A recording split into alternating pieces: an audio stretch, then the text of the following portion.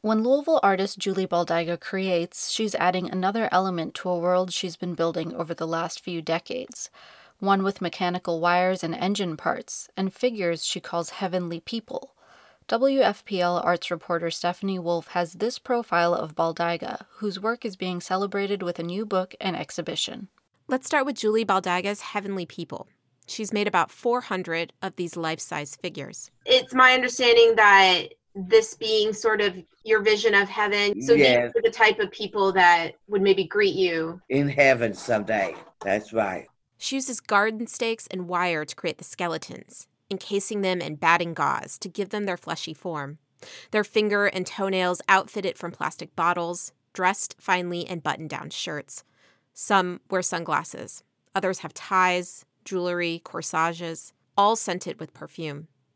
Friends, family members, and former classmates are her muses, particularly for these heavenly people, like a girl that she went to the Benet School with, a once private, now public school in Louisville for students with developmental disabilities. We used to go to Benet School. Her was named Peggy Dicer, a redheaded girl. They're supposed to stay perfect. Once you go to heaven, we'll be almost like young people again. She had a childhood filled with art. My mother was very creative. That's Julie Baldyga's oldest sister, Stephanie Baldyga Stagg, an artist as well. She says Julie was nonverbal till about 7, and their mother's creativity was a big influence on Julie. She was a self-taught artist and was always making and doing things in a creative way around the house and was very supportive of all of us in the arts. There were 5 of us children. Their father, a chemical engineer, had a passion for technology and electronics. And he shared that with Julie.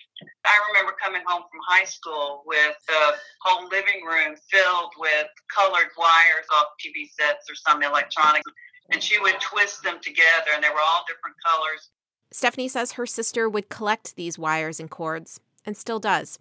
In fact, images of them, which Julie calls squishies, show up in her sculptures and oil pastels. The artist holds one during our interview. I like the way they squish like this. Baldyga likes tactile materials, and with wires in particular, she likes that, similar to veins in the human body, they transfer energy. Julie's family and school recognized her artistic talent.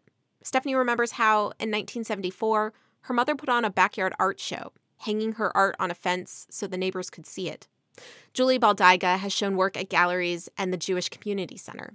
Now, she's getting her first solo museum exhibition at KMAC Museum, on view through early November. KMAC curator Joey Yates says something like this was long overdue, and he hopes it shows how prolific of an artist she is. I can't think of a whole lot of artists whose work so deep in content. It's just like decades long of thinking about what all this means, what it symbolizes, what it represents. Artist Carrie Newmeyer edited a book about Baldyga, which was released recently by Louisville Story Program. In our interview, Baldyga greets Newmeyer with a puff charge, something she offers to people as a transmission of positive energy to help them recharge. Thank you, Julie. I needed that. Newmeyer says Baldyga is one of the most extraordinary artists she's ever met. I'm just really excited and hopeful that more people will be able to appreciate her unique way of seeing the world. And also, I hope that they will understand what an awesome human being she is. Everyone she greets, she treats with kindness. Julie Baldyga says it feels good to create her art and share it with others. It just keeps me busy. It keeps me moving around. And in regards to having her own museum show and a book written about her, she says it's beautiful. I'm Stephanie Wolf in Louisville.